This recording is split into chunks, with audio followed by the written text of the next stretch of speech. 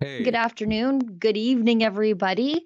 This is the Rebel News Daily live stream, what we're calling Breakdown. This show used to be at noon on Eastern Time or 10 in Alberta, where we used to talk about the news of the day. But there really is no other news of the day than to talk about what we call the Trucker Commission, the Public Order Emergency Commission that's taking place in Ottawa right now to investigate the federal government, well, Justin Trudeau really, his use of a counterterrorism law called the Emergencies Act on peaceful anti-COVID protesters in the nation's capital. The protest was entirely peaceful for nearly 4 weeks before it became just so embarrassing to Justin Trudeau that it became to him a national emergency, wherein the police required extra powers of search, arrest, and seizure to break up the peaceful protests. They had their bank accounts seized, people were taken away in handcuffs, and much, much worse, as we're hearing in the inquiry. Today, I'm joined by my two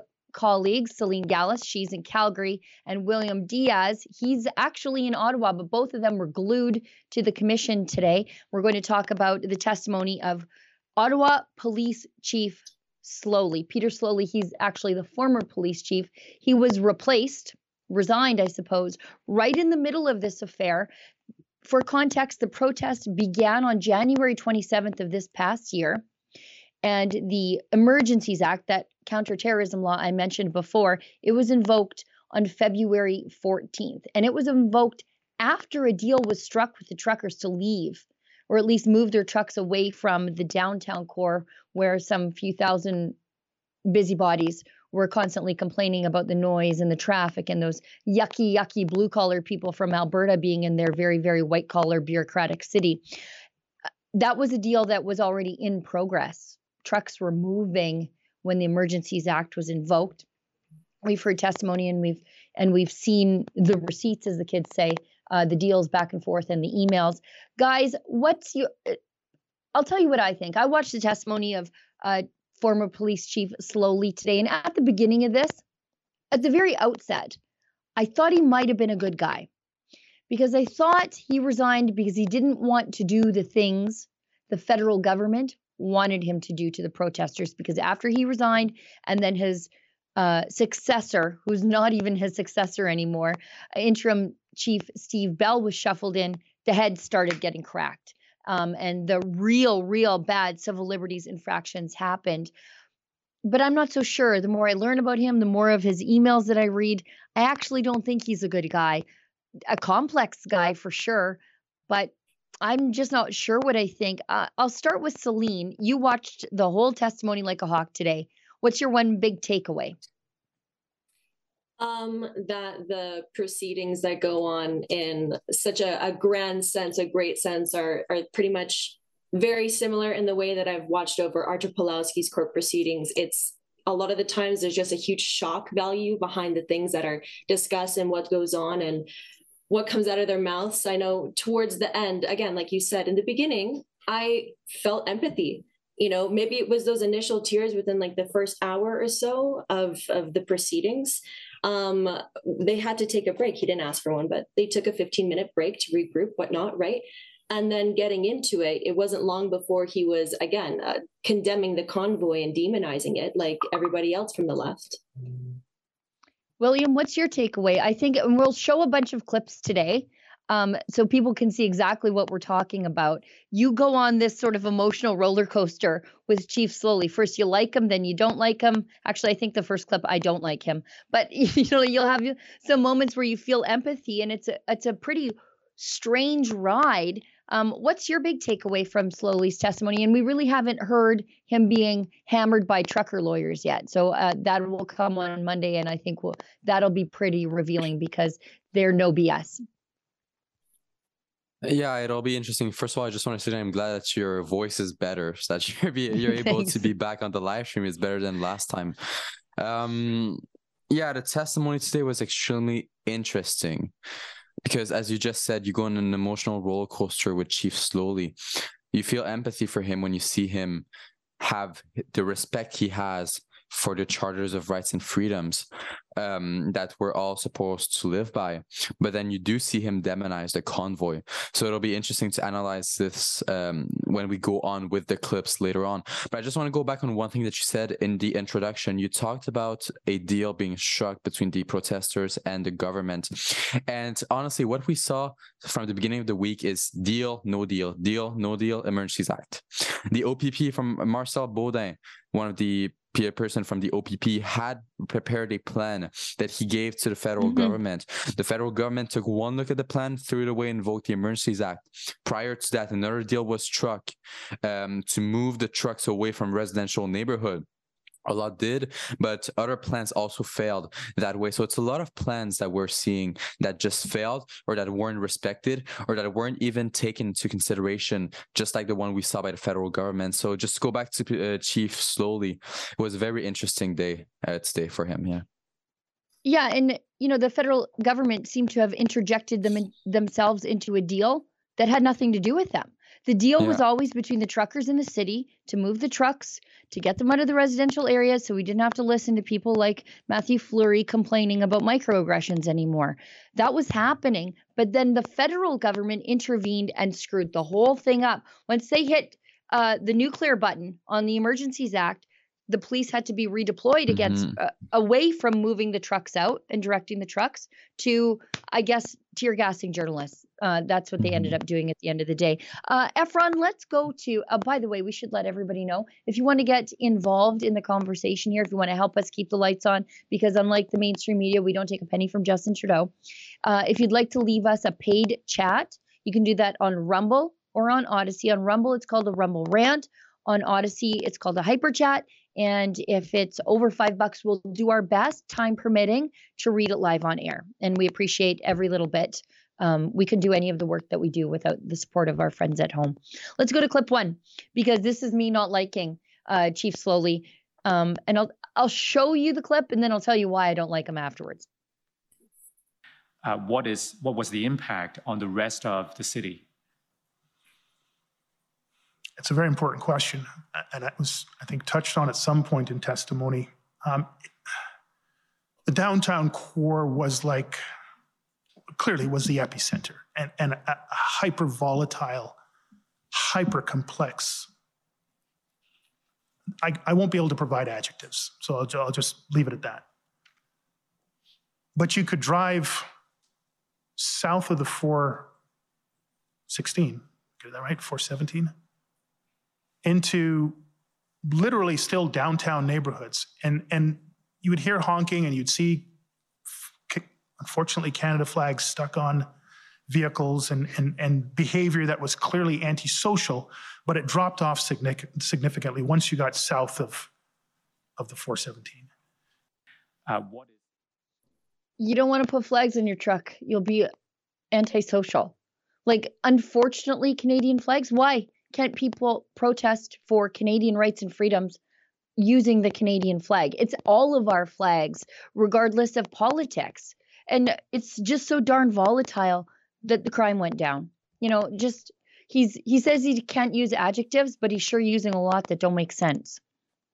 100%. I mean, I was there in the beginning days, and it was actually very simple what we saw. It was peaceful protesters that had gathered. People were laughing, merry, cheering. It was the first time that I had seen so many people smiling and being okay with being in close proximity. Antisocial is the biggest stretch of the truth I think I heard all day. It was anything but antisocial, and that's the point. They were there to protest the federally mandated COVID restrictions and mandates. No social distancing happened. It was a point. That is the point, yeah. It was the opposite of antisocial. It was a social gathering that these people were not permitted to have for 2.5 years, and they were saying enough is enough. William, what's your takeaway from that crazy, crazy clip? I think, yeah, there's nothing to be said positively about that. But I think you're going to see throughout the evening, throughout the live stream, I'll try to play the devil's advocate a little bit. We're at Rebel News. We're all about telling the other side of the story. We criticize the CBC for only showing one side of the story. So I think it's important to analyze it from every possible angle that you could imagine, especially a testimony like the one from Chief Slowly. And I think, that's the analogy that I made. Let's say that you are a chief of police and you have a pro-abortion protest happening in your city. You are pro-life, so you're not pro-abortion. You say bad things about the protesters that are coming. Does it inherently take away from your role and your capacities to perform your job well as a police chief? Not necessarily. Perhaps he did not like the convoy, but it doesn't mean he's not able to respect the charters of rights and freedoms. Yeah, that's a good point. That is a good point. That he can have whatever opinion he wants about it. My problem is that he's inventing facts. That these people were behaving antisocially, that it was volatile. Oh, he can sure. disagree with the convoy all day long as he polices fairly. Great. That's actually what I want in this country. I want a diversity, a plurality of viewpoints. 100%. And I don't want our police services to be made up of homogeneity. If they are to police their peers in society, they should be made up of the viewpoints of the peers of society, right? Not just all liberals that agree with Justin Trudeau, but he is inserting reality into there that actually doesn't exist. Let's move ahead to clip 2. Former police chief slowly addresses, oh my god, you know what? I'll show you the clip and then we'll go to Celine and then we'll go to William because this is a bit much. These people need to get over themselves. I know they're federal representatives here, but the trauma impacted on federal employees, elected officials, public officials, the entire infrastructure and ecosystem that represents our nation's capital, the parliamentary district. And I believe Mr. Champ quoted 18 or 15,000 residents in that area. I don't know how many businesses. I know the Rideau Center was closed. All of that happened literally within hours. And the relief did not come, I believe, until February 17th, 18th, or 19th. Oh, okay. So the most powerful people in the country were uncomfortable for a little bit. Oh, dang. They didn't miss a penny in wages, not even. He says, the bureaucrat. So when the most, I guess, stable job in the country, they're the laptop and pajamas class. They can go work from home. It's not like a trucker who's not allowed to cross the border. He all of a sudden doesn't have a job. The politicians, they got to make all their money and walk around naked on a Zoom call. Sometimes, if you're a liberal, MP Amos twice naked on a Zoom call. I'm sorry if these people were uncomfortable for about 2 weeks of their lives. These people were protesting because their lives were destroyed for 2 years. You know what? Cry me a river. I don't care. I don't care. I really don't. Celine, what do you think? No, I totally agree with you. It's these people dealt with these restrictions like. They're saying that the city was locked down and shut down and all these businesses were shut down. They were told to shut down. I remember being there the first day after arriving there on the Friday. I'm not sure the specific date, but it was the first day where all of the trucks started to arrive. And we went to Rideau Mall and people were going in there, to spend their money. Absolutely, despite the last 2 years, to actually encourage business because they had money to spend and they got told to shut down. So that's not how it happened. And we even asked the people there, we asked the employees of all the various stores that were now at like 1 p.m., like lining their doors with that metal retractable screen to shut people out, that they were getting told to shut down. There was calls from higher powers and it was out of their control. So yeah, I have no sympathy. Yeah. And these people were also reacting, some of them, to a sense of fear because they've been told for 2 weeks that the KKK is rolling into town. It's going to be a January 6th insurrection. Windows are not a single window was smashed. Not a single window was smashed in Ottawa. I don't know who it was who said that's how you know that it's pretty darn peaceful when thousands upon thousands of people can converge in your city and there's literally no damage to anything. It's actually cleaner than when they came. That's how you know it wasn't a violent mob. This is some of Celine's footage from when she was there. I remember her little H5N that you're working with there. William, what do you think about that clip? Yeah, I remember that microphone because it's the first time I ever did an interview with Rebel News. It was Celine and Mocha there with me. But no, you're absolutely right. And I think those people forget that the businesses were closed not because of Freedom Convoy, but because of the authoritarian mandates that were implemented by Justin Trudeau. During the Freedom Convoy, the businesses that stayed open made 10 times more money. That's possibly an exaggeration, but I'm not even sure it is. They made a lot more money than they did prior to the convoy, because when you're a trucker there, you have to go buy yourself coffee. And when do people go? Tim Hortons. And with the Tim Hortons that stayed open, it was always filled out with people all the time.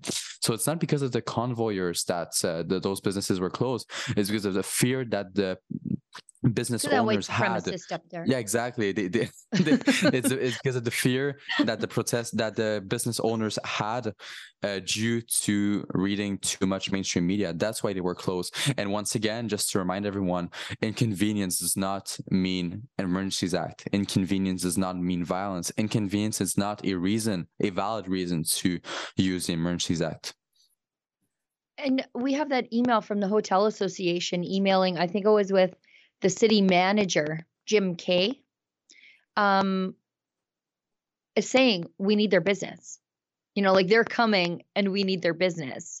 And so it's pretty clear that, the service and hospitality industry in Ottawa would have benefited from thousands of people coming into town, but the city basically closed everything to everybody and forced people to live out of their trucks, and then tried to snatch kids because they were forced to live in their trucks at the hands of the authorities. Neat little circle they made there. Let's skip ahead to clip 4, because this is more rewriting history and inventing fact by Police Chief Slowly.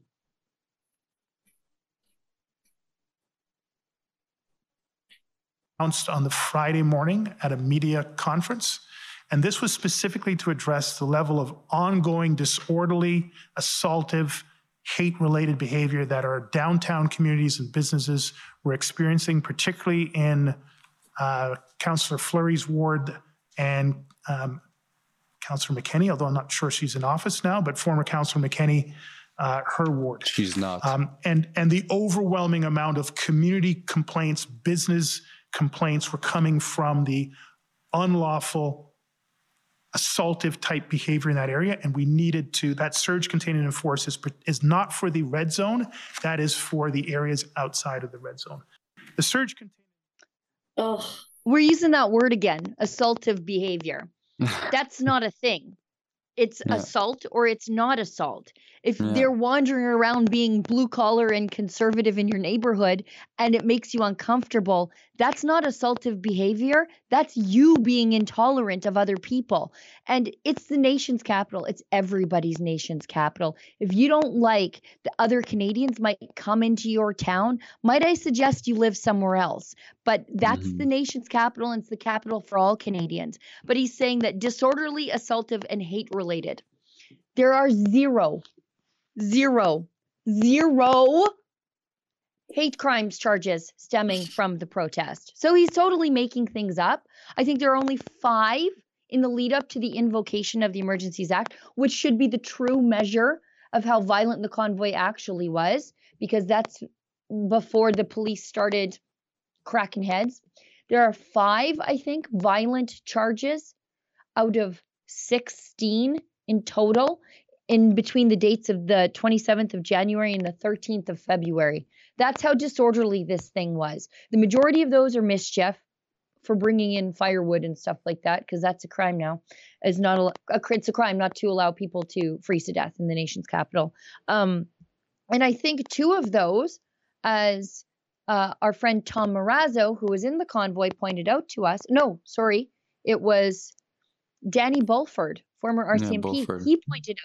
He pointed out to us when he was on the show that at least two of those charges are attributed to violence against the convoy. So it's really only 3 violent charges. And I think they're mostly like disorderly conduct, resisting arrest, assaulting an officer. I think 3 of those, thousands of people in the nation's capital for 2 weeks. And that's the worst they could come up with. And this guy calls it disorderly, assaultive, and hate related. Again, goose egg on the hate crimes charges.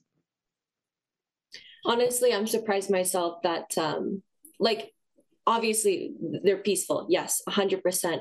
When I say I'm surprised that there weren't more charges, when the extent of the brutality that the police used against them and they still resorted to being peaceful. If I could count, if I had enough fingers to tell you how many videos I saw after that I left, because I made it my mission to make sure that I understood what was going on there every single day, of peaceful protesters going up to these lines of armed, brutally enforcing police officers with flowers, or offering them warm drinks, or saying, you know, we love you despite everything that's going on right now. Like, we offer you peace. We're okay with this.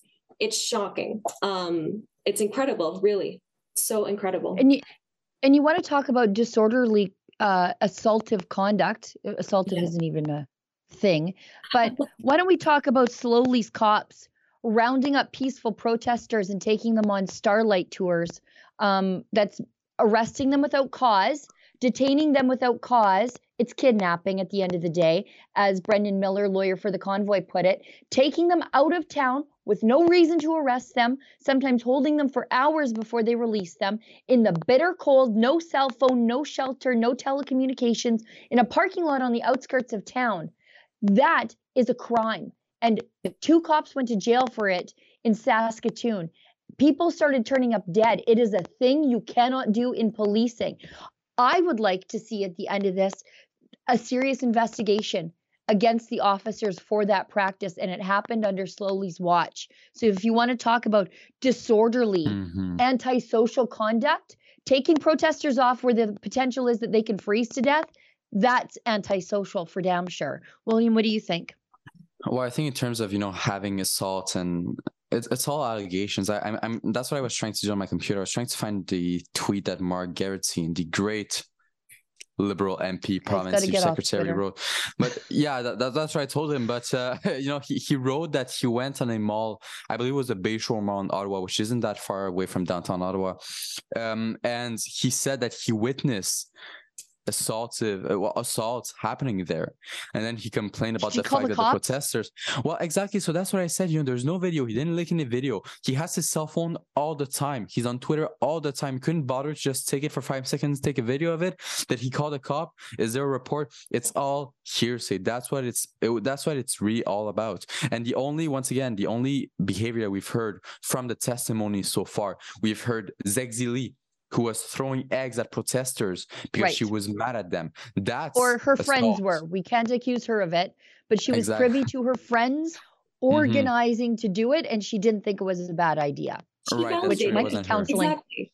Yeah. Which it might be counseling to commit mischief, which I understand is a crime in Ottawa, saying, hey, that's going to be cool if you do that illegal thing. Yeah, so you know that's assault. That's assaultive behavior, in my opinion. When they talk about assaultive behavior, that's assaultive behavior. And it's not only assaultive behavior, it is assault. But when you look at the side of the protesters, I have yet to see one actual video or proof of assaultive behavior. When Jim Watson was talking about the protesters that were taking the masks off the other person's face, and he said, have you seen it, Jim Watson? No, I've read it in the media.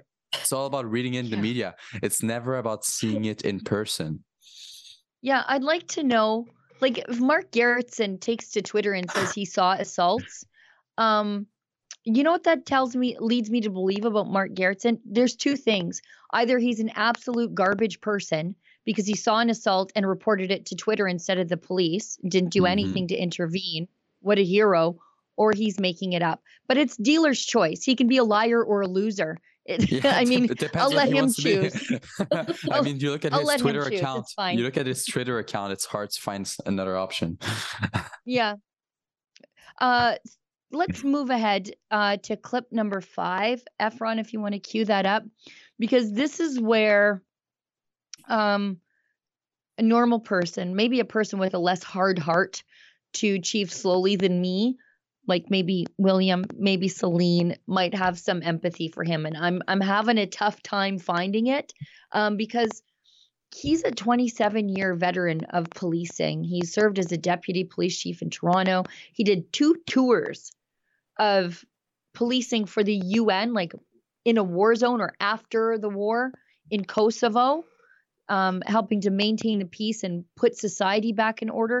So I would expect a little bit more toughness than this. But as William points out, we do know from other things, other testimony and other evidence that we've seen, including emails and readouts of phone calls, that he was under extreme pressure from all angles. And that probably made his job very difficult. Let's roll clip 5. Do you feel that they were misunderstood? Yes. Can you elaborate on that? I think I've given this testimony in parliamentary standing committees. The level of disinformation and misinformation was off the charts. It was crushing to the members' morale. It was crushing to the incident command team's morale. It was crushing to my executive team's morale. I suspect it was crushing to the board. It was crushing to everybody. It was unrelenting. It was 24 hours a day. And I think by the end of the weekend, it had become a global story that mainstream media was following. I'm not sure how I feel about it. I'm scraping to find empathy, because yes, I realize there are good police officers there, but the misinformation wasn't about them. It was about the protesters. And I just listened to him testify that they were violent when they weren't. I listened to CBC say they were Russian actors and they weren't. I listened to Steve Slowly say that they were assaultive and that it was volatile. It definitely wasn't. So I'm not sure. Like, I get that he's in a pressure cooker, for sure. He's got the OPP telling him things. He's got Steve Bell drafting a plan, an intel plan, not relying on the OPP's intel that they gave him about the convoy coming. So he's got the failure of his subordinates, that, if your employees aren't doing their job, it's your fault. And he's got pressure from the crybabies like McKenney and Fleury to, I guess, bust heads. He's got, as we've seen, pressure from directly out of the federal government, from the public safety deputy minister, telling them that they wanted a quick resolution to this. And this is in a readout of a phone call, to achieve the political objectives of the federal government. So he's getting pressure from above. His underlings are failing. He's got political pressure from all sides, and the mainstream media telling lies about the convoy, making it seem a lot worse than it was. Meaning, if he doesn't react to how bad they say it is, then it looks like he's not doing anything. So I guess maybe I just found that empathy that I couldn't find before. Maybe, I don't know. Celine, what do you think? I'm not sure that I've been convinced. Sitting here all day I feel better. and watching the commission, I'm not convinced. And I think that if you're already in that position, if you are literally the chief of police in Ottawa, and you've been hearing for days leading up to this convoy coming into your city, and you still can't take what narrative is presented to you to give to the public, because that is what caused a lot of the terror and the fright, is that, like you said, people assumed that it was a fringe minority of racists and terrorists and misogynists coming into their city to ransack it. And it was anything but. So if he had actually just deterred from presenting that narrative to people, and he was honest and truthful, I think that he could have made his position a lot easier. And he chose the latter. So I'm not convinced. Yeah, and I, as I said, I think his underlings were failing him. Isn't it interesting how Steve Bell was the chief intel officer, and he was supposed to create a plan to deal with the convoy, but he had the OPP intel, which said, they're going to stay for weeks. We don't seem to see any violence in there. They're just coming. They're going to plant themselves. And he drafted a plan that maybe dealt with them through the weekend. So he didn't rely on the intel. And I think that sabotaged Slowly, because as soon as Slowly falls on his sword, guess who takes his job? Steve Bell. Yeah, what do you think, William? You seem to have more empathy than the ladies here on this one. As I said at the beginning, other side of the story. Might take a little while. I might go on a little tangent, but I have 2 points that I want to talk about from this clip, and some of them you already started talking about. Sheila, you stole my talking points. Sorry. The joke. I'm your boss. I can take whatever I want. Exactly. Contractually. I'll ask Ezra to review those contracts. So for the first one, I think that the way Slowly was feeling on the stand today was the way the Canadians who were part of the Freedom Convoy felt during the convoy. They felt like mainstream media was misrepresenting them. They felt like mainstream media didn't understand what it was going on. They felt that it was unrelenting 24 hours a day, 7 days per week. I believe that the way he felt, the way he was crying on the stand is the way that the protesters were feeling throughout the convoy. And also, it is true that mainstream media did push false information about the convoyers, 1000%. But you see outlets that, such as Press Progress, such as The Star, that also put pressure on the police to be even more strict with the protesters, saying that the police wasn't doing enough. And not only mainstream media, but counselors like, ex-counselors, thankfully, like Catherine McKinney, who was saying that the police, thankfully, that was saying that the police did not do enough to end the peaceful protests earlier when they were here in January. So the police had pressure from both the left and the right. The right was saying that they were playing with fire with their charters of rights and freedoms. They were saying that they were infringing on their rights and freedom, while the left was saying that they weren't doing enough to infringe on those rights and freedoms.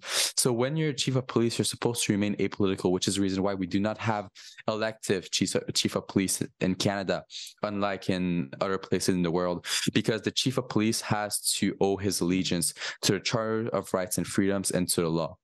But when you have political interference from councillors, as you were talking about, from Justin Trudeau, from Doug Ford, from Mayor Watson, from the left, from the right, it's extremely difficult to do your job, impartially, and to actually owe your allegiance to the Charter of Rights and Freedom, which is what you're supposed to do.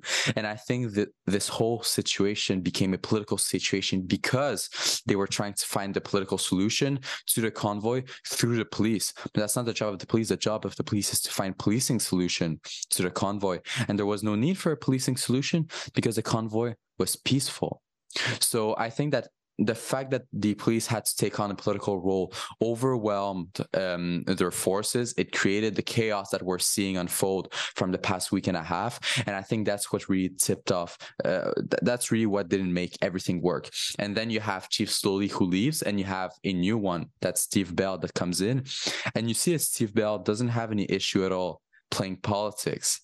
I think that might have been one of the reasons why he was elected, but while he was chosen to be the new chief of police. But you see one who has trouble playing politics leave the force, and then you see Steve Bell, who has no issue playing politics and doing Justin Trudeau's dirty work for him, enter the force as the new chief.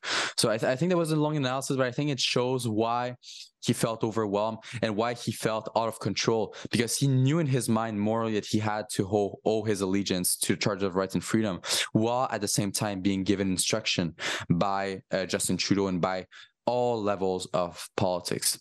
So yeah, I think that's one of the reasons why he reacted that way. Okay, fine.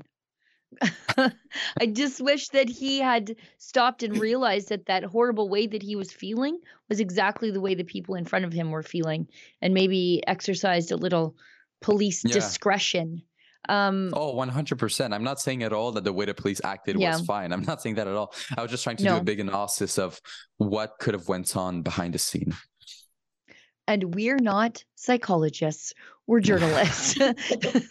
So let's speaking of which, doing our best. Let's bump ahead to clip 6. I bet you are going to have a lot to say about this, Celine, since you were there on the ground. William too. Slowly said that the convoy itself was a tinderbox waiting to explode, which, I mean, I'll offer my comments after you see this, but it's weird how it never did explode. Never, ever, ever, ever. Even after the crackdown and the betrayal of Justin Trudeau, never exploded. Isn't that odd? Quite the tinderbox they had there. Anyway, let's roll it.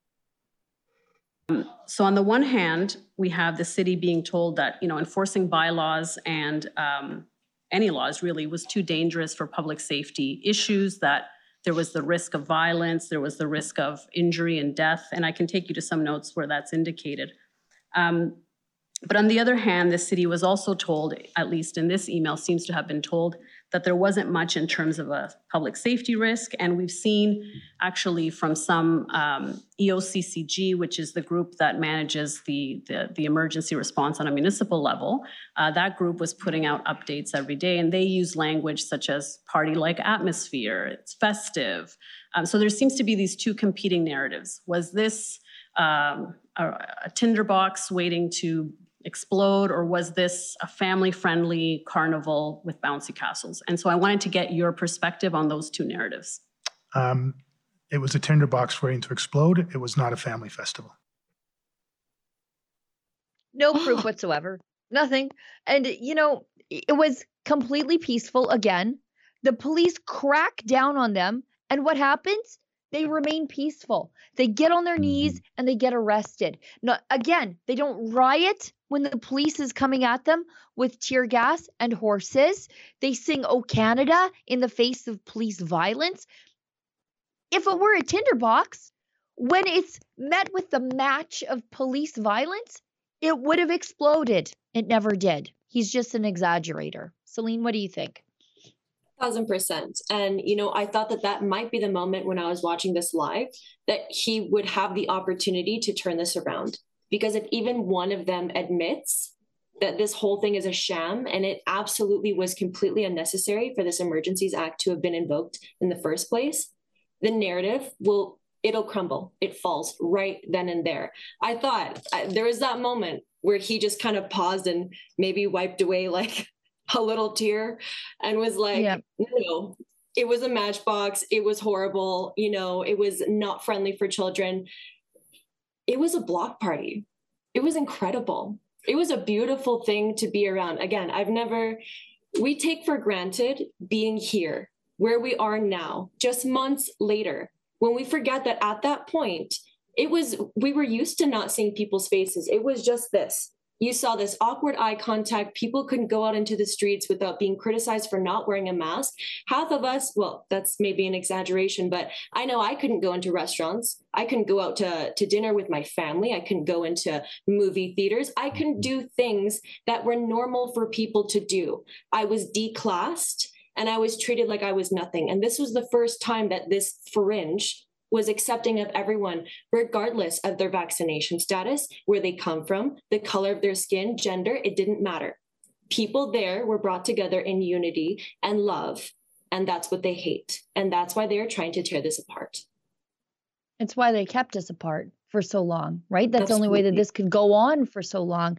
Efron, maybe it's too far down on my Twitter feed. I maybe tweeted a little bit too much today, but there's an email, or no, it's text messages from RCMP Commissioner Brenda Lucki. Apparently these bouncy castles really scared the daylights out of these people because, he's describing bouncy castles as a tinderbox. And RCMP Commissioner Brenda Lucki, she was on a phone call with senior cabinet ministers, where some of the most anxiety-riddled people that I've ever seen in my life. So this is a mainstream media journalist doing this. Sounds like a tense cabinet meeting that RCMP Commissioner Brenda Lucki was on the line for. And if you could sort of pop that open.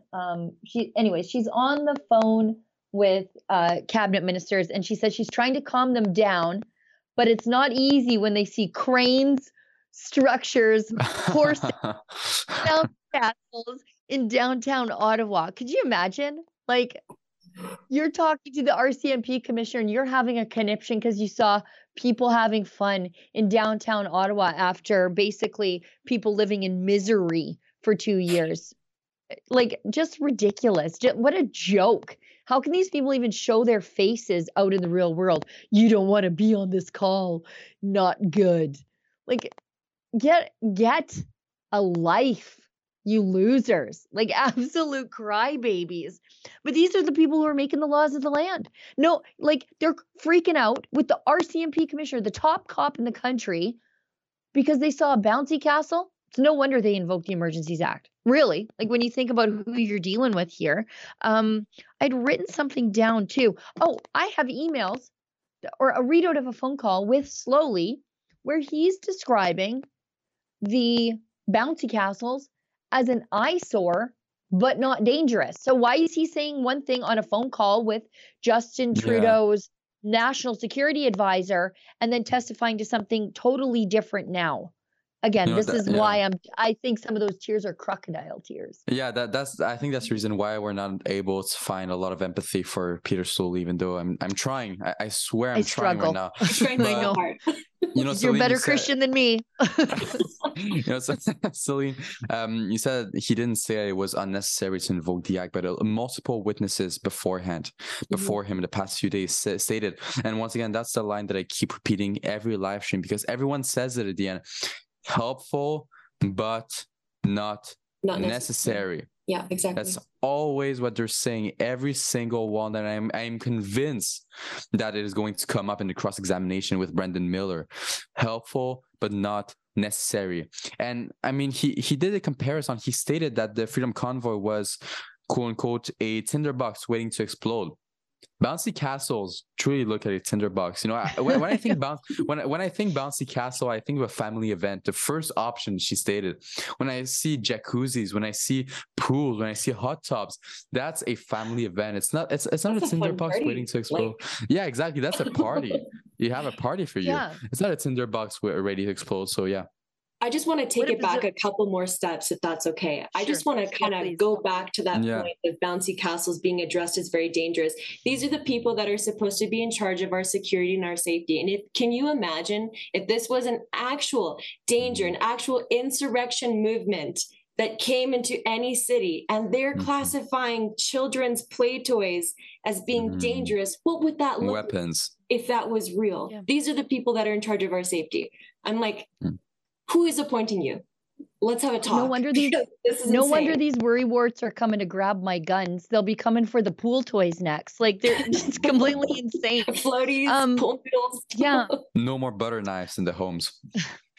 Totally. You know what? Have you guys paid attention to some like UK police departments? They routinely tweet pictures of like the things that they've taken off the street to make the street a safer place. And sometimes it's like knitting needles and like gardening tools.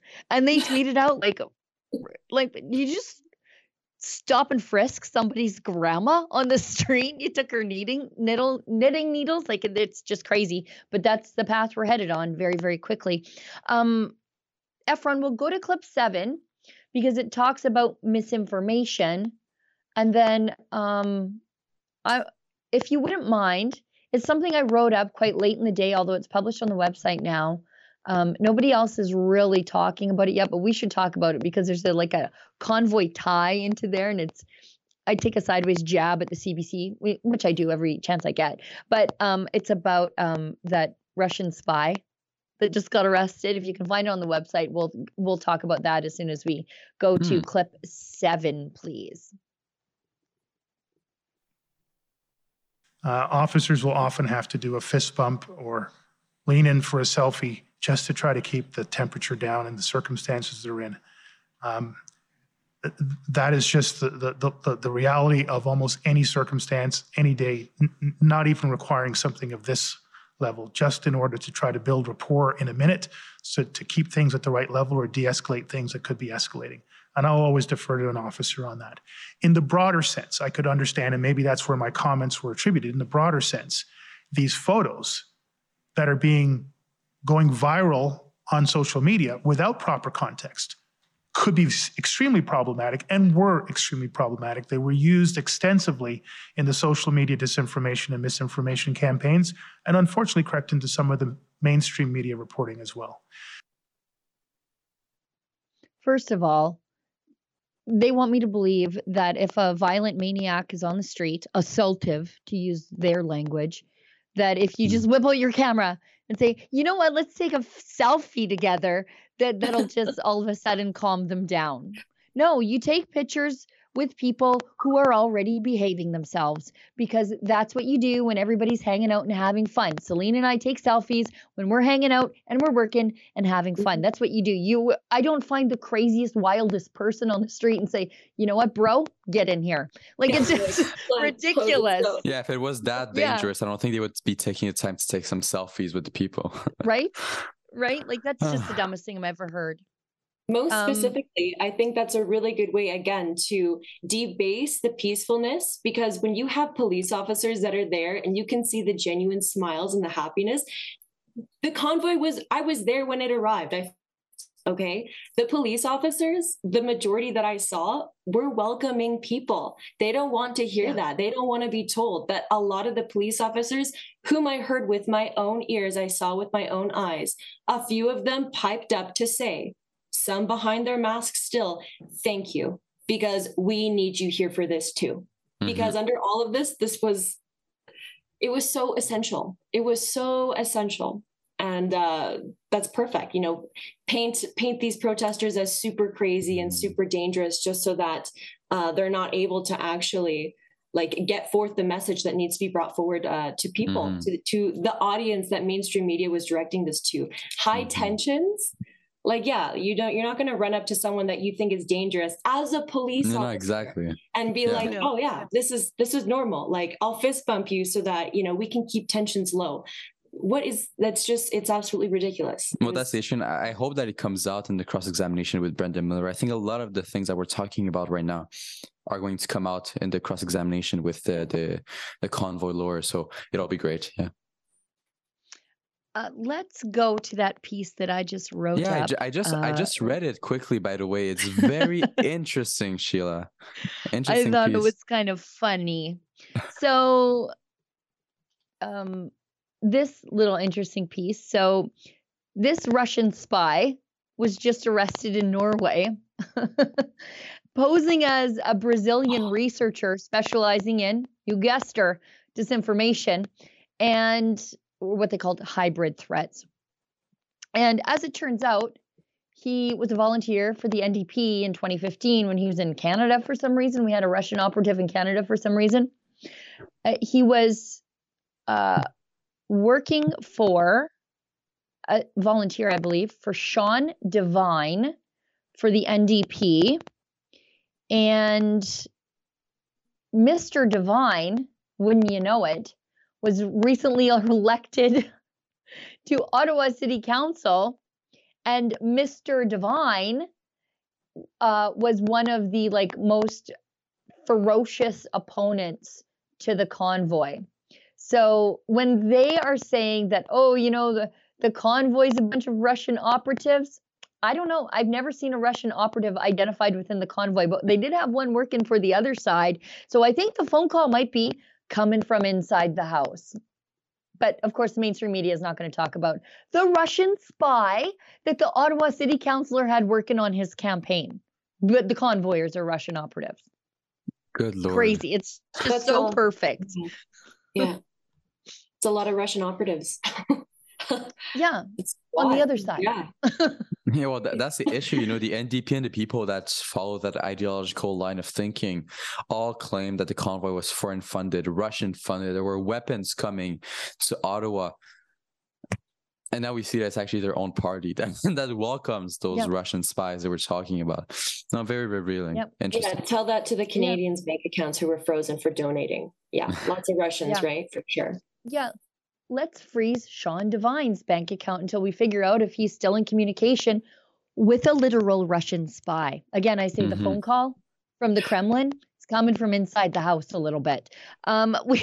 Before we get to some of these chats, let's throw to something we are calling a rebel reality check. Our friend and chief documentarian, Kian Simone, every day he watches the convoy diligently. And then he goes through our archival records because we have hundreds and hundreds of hours of archival footage from when we were actually embedded in the convoy. Celine too. Oh, excuse me. There's a mosquito in here or something. So Kian he takes the testimony of the people who are selling you a bunch of baloney at the commission, and then he reality checks it. So let's throw to the first Rebel reality check. I think when you look at how professional the officers were that did public order, right? Like no one was running in. I think that it wasn't heavy-handed in any way. It was an ability to respond to the numbers in front of them. We're literally running the horses through the crowd. I understand it's like a tactic that they use to try and split up the crowd, but there's just so many people there. I just do not think that was the right move. And when you look at it, I don't think it was heavy-handed. I think it was very professionally done from a policing tactical perspective. And he took his gun of tear gas and he actually shot me directly in my legs.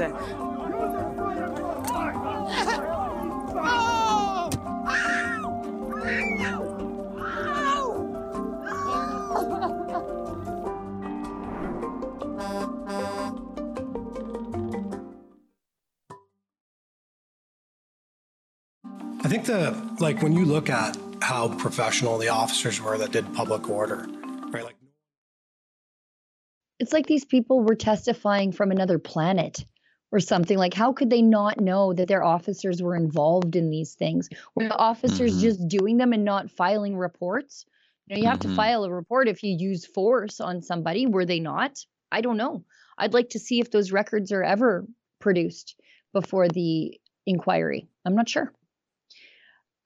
We are already at 7 o'clock for William. He's been at it all day. Celine, you've been at it all day. You were watching the commission starting at 7:30, and it is very, very taxing to sit there, and because you have to listen and then type, but then you have to listen while they're talking and you're typing things they already just said, and it's a lot. It's very late.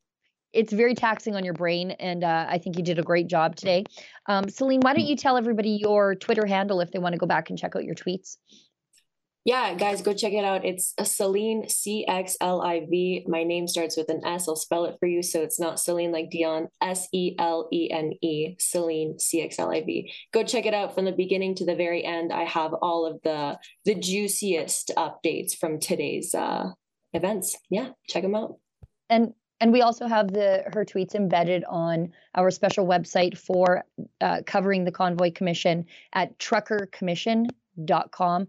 You'll see all of our coverage there, and William's scrums and his daily wrap-ups too as well. And these live streams. So just before we move on to the chess, there's one clip that I want to make sure that we look at. It took place yesterday night in the evening at between 6:30 and 9:30. There was a parliamentary hearing happening in West Block, where Mayor Jim Watson and other people were testifying in front of a committee made of politicians. And there's one clip between Yezer Nagvi and Jim Watson where they spoke about the fact that Pierre Poilievre took pictures with participants in the Freedom Convoy. Let's take a look at that. Never seen anything like that, what you described.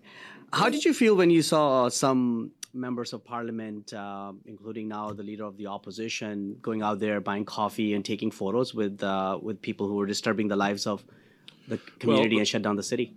The best way to describe that behavior is disrespectful to the people of Ottawa, particularly since the now leader of the opposition is an MP from Ottawa. So a lot of his constituents would have been individuals who lived in his ward and worked downtown, and much of downtown was shut down. We just got out of the lockdown as a result of COVID-19, and then the stores are finally starting to open, the restaurants are starting to open, and then there's another lockdown caused by the convoy. So it was not helpful at all to be mugging with selfie sticks and taking pictures with the convoy.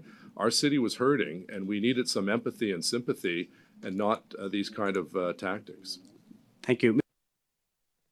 So ridiculous. So talking, which you can say, by the way, I think Jim Watson wasn't up to date with his political vocabulary. In the federal government, you call it writings. It's not words.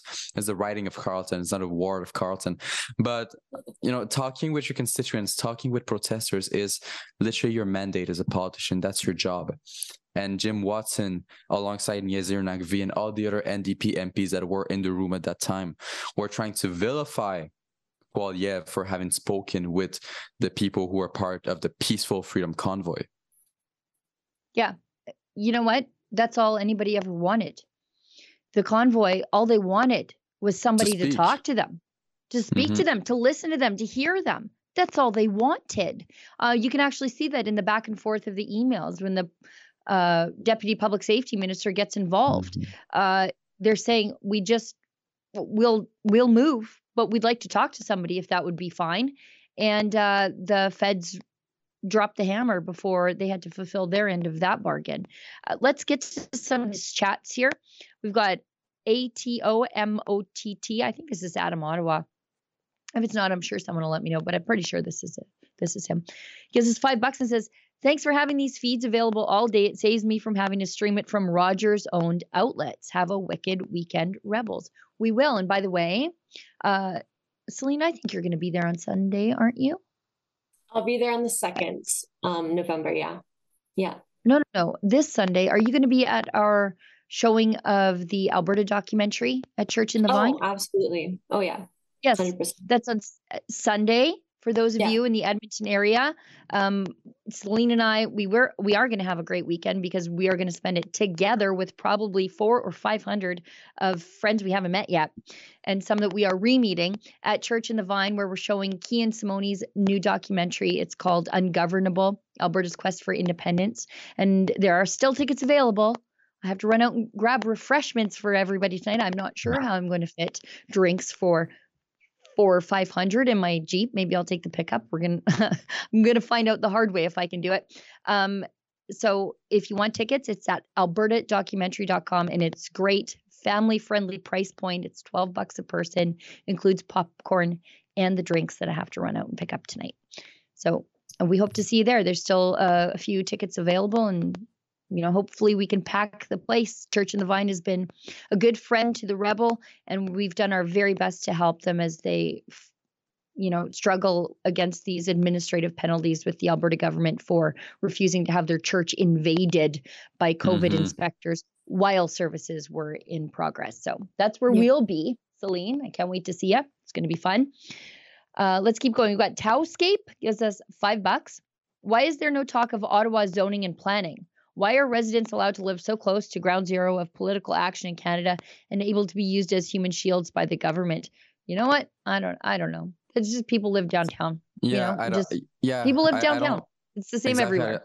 I don't think there should be necessarily a distance between the federal government buildings and the city. When you live in Ottawa, you know that you're going to live in a place where there is going to be protests. You need to go with your decision. Just like if you're going to live in the wood, there's probably going to be Wi-Fi issues. So, the people that live in Ottawa made the decision to live in downtown Ottawa. They made that decision for themselves. So they should have expected protests. I don't think it should be a regulation imposed by the government that you're not allowed to go live next to the parliament. Yeah, you choose where you live and you deal with the circumstances of where you live. For example, thank you, Elon Musk, for helping my Wi-Fi with Starlink, because it used to be terrible, but that's just how it is where I live. I don't even have landlines. It's the middle of nowhere. Anyway, let's keep going. We've got one from Annalisa, 1964. Annalisa, long time, no chat. She's a regular viewer of the noon live streams, and she's got David Menzies in the bloodstream, that woman. He's floating around in there like a COVID vaccine clot. Anyways, she gives us $20. Hi, everyone. Am I a bad person for laughing when Buddy started to cry? Anyway, keep up the amazing work. I don't know. I'm not going to judge you. I'm like I said, I'm scraping the bottom of the barrel to find any sort of empathy for him. I just wish he had the same empathy we're trying to have for him for the peaceful protesters in his city, because I didn't see it. Okie doke. And one more from Yuta Bursi, $5. If these guys were to give testimonials in a real court, they would never get away with these half-truths, probably. Also, that's one of the things that we're hearing a lot. One of the things that I was talking about to Keith Wilson, the lawyer for Tamara Lich, is the level of hearsay that we're hearing. And what's going to be powerful is to see the difference between their testimony and the cross-examination. And if the judge sees that they seem less truthful in their original testimony, he's going to believe that person less. So it's all about public opinion and, being able to convince the judge, the Commissioner Rouleau, who's also a judge. That's why I call him a judge. And showing him that, when you give your lying hearsay testimony, it is a lot less credible than when you're being pressed on and you're not able to actually answer the questions. Yeah.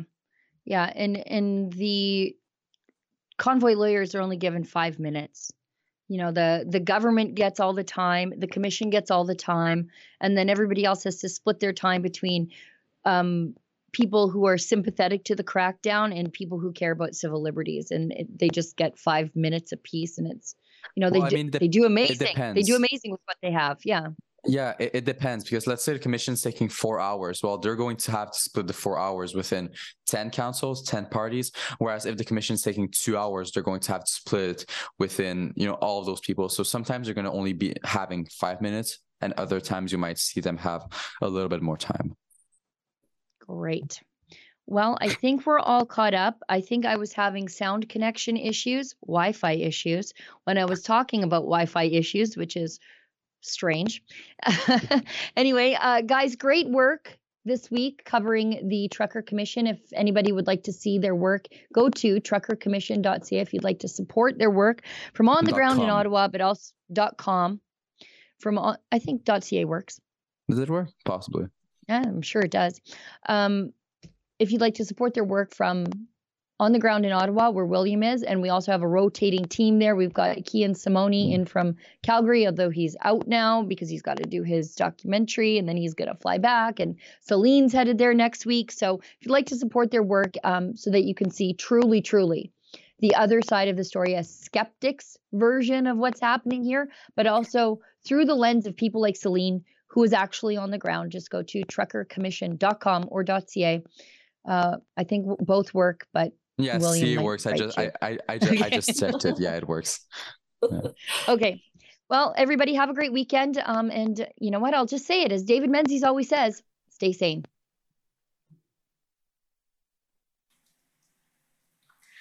And you testified that by the 29th on the Saturday, I thought I heard you say this morning that the demonstration was an unlawful demonstration. Is that right? By virtue of the first law broken in and around it. Okay, and so what did you mean by that? What were the laws broken? Too many to list. Can you give me a sense? Like, are we talking criminal code violations? Bylaw, are we talking about Provincial Offences Act, Criminal Code, federal statutes, too many to list.